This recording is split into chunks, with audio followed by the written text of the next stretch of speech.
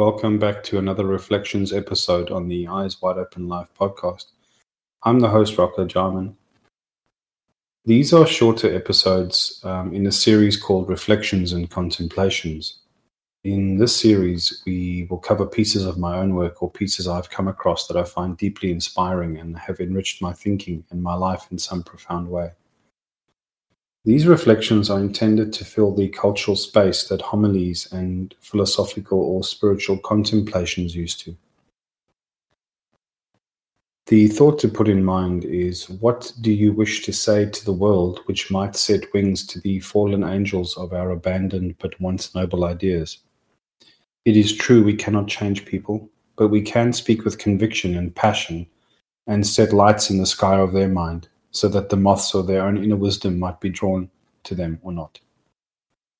The thing is, not everyone is ill with a sense of disconnection, and there are more people that want good things with no cost to other living beings. But how do you speak about this when speaking loudly has become just another form of illness? So these reflections are invitations for us to find stillness, to reflect, to find a way gracefully of speaking about the issues that we confront, our emotions, our psychological challenges in relationships and in society, in a way that isn't more noise that we're finding on all of our digital channels already. Today's reflection is on the paradox of being and becoming, of actualization and integration. We often try to apply different approaches, learnings, all of our pursuits, the efforts that we put into improving ourselves, improving our relationships. They're one of two kinds. They're either ones of accepting and allowing what is, or of striving against and improving and defying. And they're both noble, and we don't notice that they're on offer all the time, and we don't always know which one to apply. So a way of calling that, or a way of thinking about that, is of being and becoming. Is it more noble to simply be, or more noble to strive to become? So the opening piece is written by me. It's about how we falsely prize wisdom. We think that wisdom is the prize.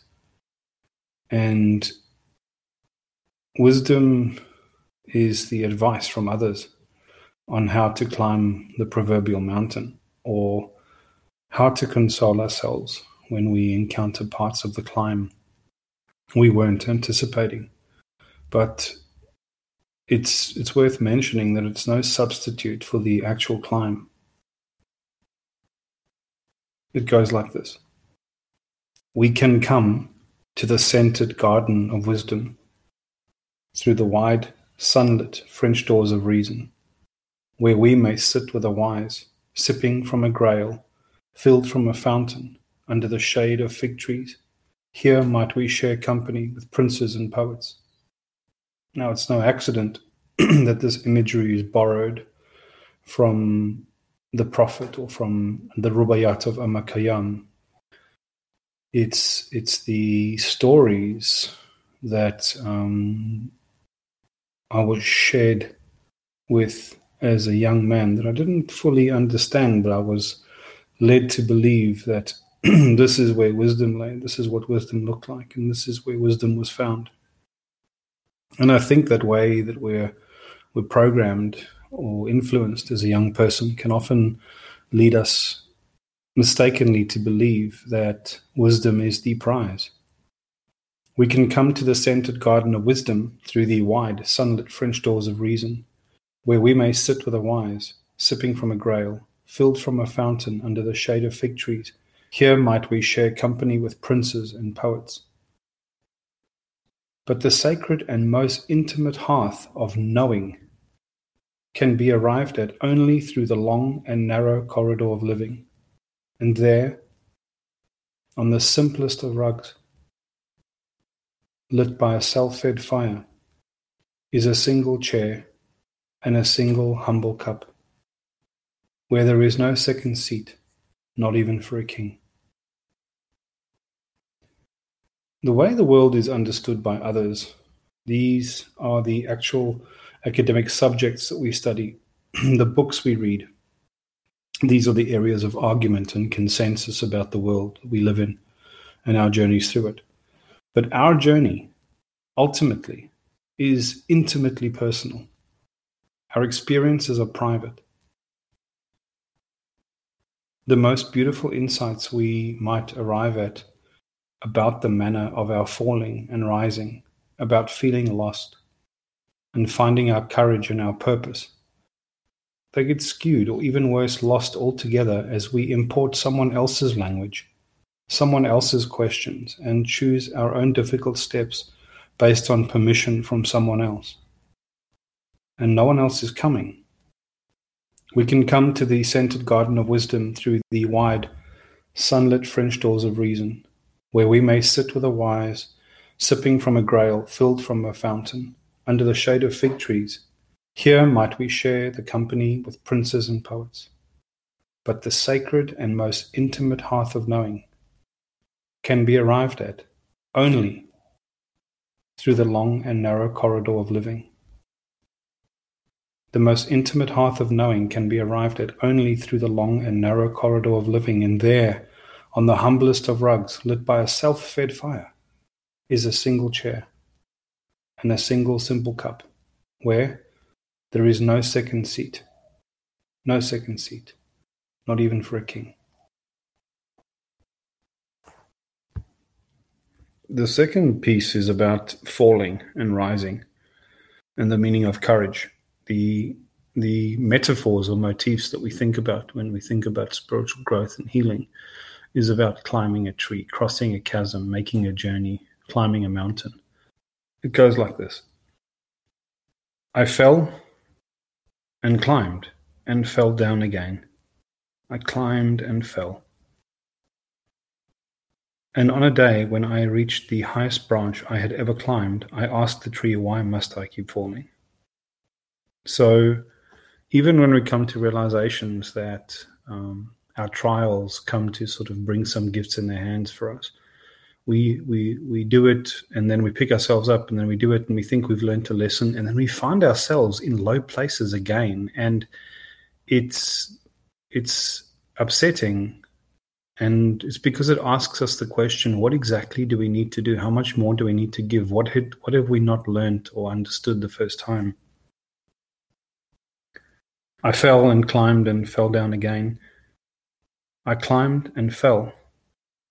And on a day when I reached the highest branch I had ever climbed, I asked the tree, why must I keep falling? And the tree was silent.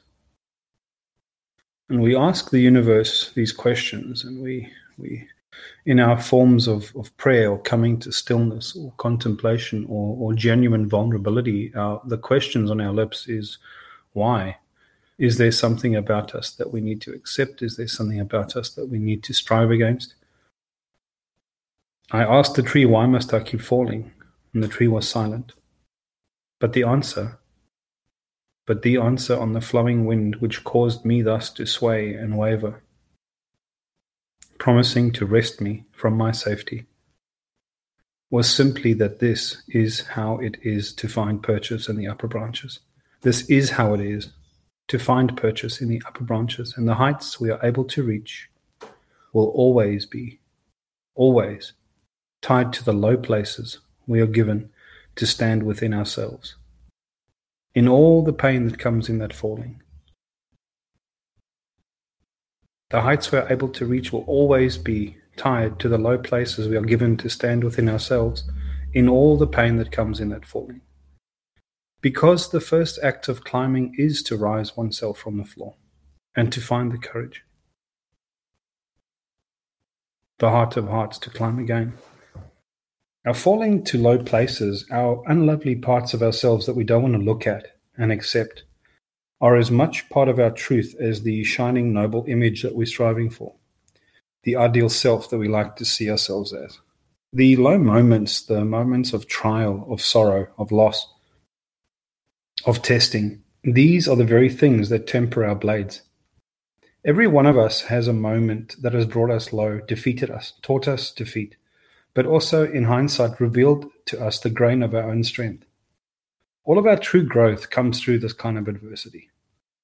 Every adult has had an experience in their life which maybe they wouldn't choose to gladly repeat, but which we can say with certainty defined us, and we wouldn't trade that hardship because of the gifts it carried in its hands and how it showed us our quality and our courage. The self-discovery that we can come to by facing our shadow and by the choice to courage, the way in which we lead the child within by the door of voluntary vulnerability to come to the place of great healing can only be exactly this way, because all our first wounds arrived in the only place they could arrive, which was the utmost helpless vulnerability of childhood. And the act of choosing to lift ourselves from the floor, to keep striving, means that strength is a decision. Strength is not a measure of power or some innate resource who only some have a deep well of within the fortress of their hearts. It is simply a decision which says, I will try again. I fell and climbed and fell down again. I climbed and fell. And on a day when I had reached the highest branch I had ever climbed, I asked the tree, why must I keep falling? And the tree was silent. But the answer on the flowing wind, which caused me thus to sway and to waver, promising to wrest me from my safety, was simply that this is how it is to find purchase in the upper branches, and the heights we are able to reach will always be tied to the low places we are given to stand within ourselves. Tied to the low places we are given to stand within ourselves, in all the pain that comes in that falling, because the first act of climbing is to rise oneself from the floor and to find the courage, the heart of hearts, to climb again. Now, the last piece is about our reluctance to face low moments, to be born into new mornings where we can realize that we are not the best versions of ourselves, where we realize we are failing the people that count on us to show up. We feel that we are failing ourselves, and we don't go into our winters with grace. We cling, fearing that summer will not come again. We forget that everything ebbs and flows. And again, the question is when to strive and defy and when to accept and surrender. The last piece goes like this. The retreating into the roots of oneself is not the losing of your name in a winter of resignation or the shying from the sun, but the casting off of the vibrant leaves of who you were yesterday, the practicing of letting go, and the dwelling in the inner stillness.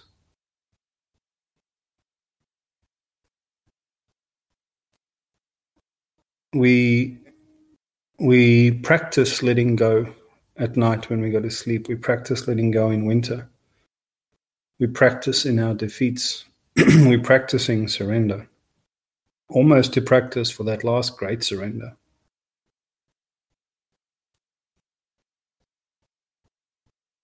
The retreating into the roots of oneself is not the losing of your name in a winter of resignation or shying from the sun, but the casting off of the vibrant leaves of who you were yesterday, the practicing of letting go, and the dwelling in the inner stillness, so that you can learn grace, grow, and not just greet the sky come spring, but be the shining light at the very heart of the resplendence as your own new life blooms.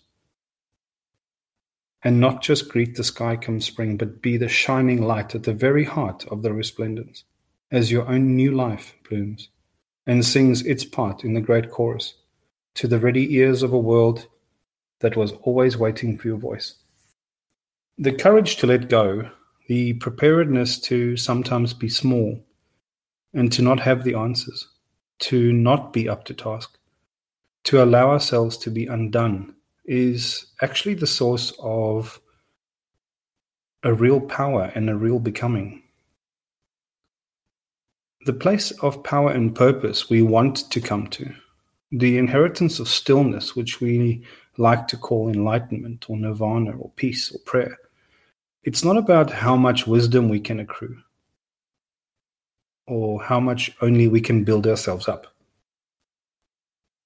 These moments are just as much about radical undoing, a deep surrender to what is, and a brave, loving acceptance of exactly what we are.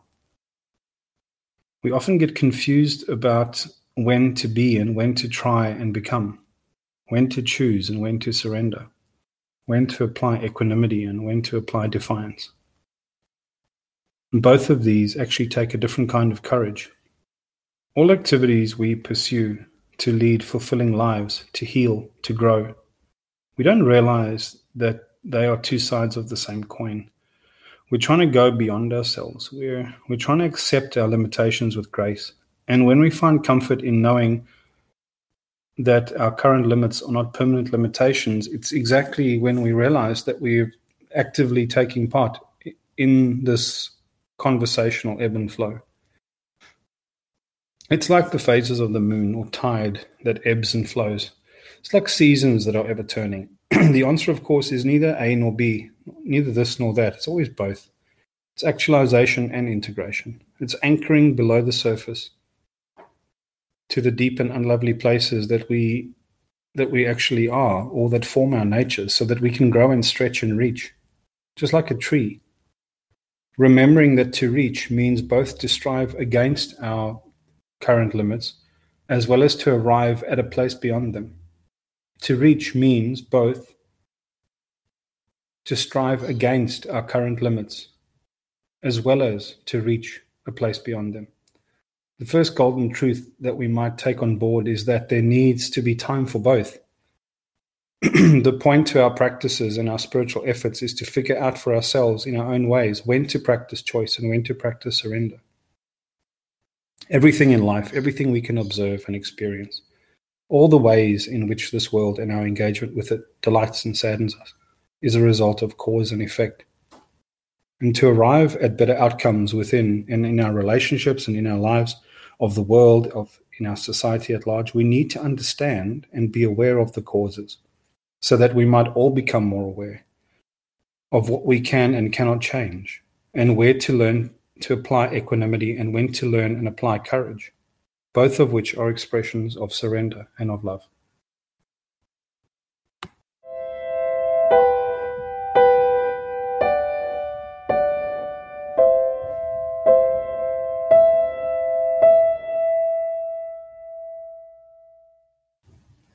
I hope you enjoyed that reflections episode. I enjoy creating them and recording them because they're nice counterpoints to the usual episodes that I record, which are quite dense and quite difficult to digest, and they're always heavy material. They're meant to take the place of contemplations or homilies.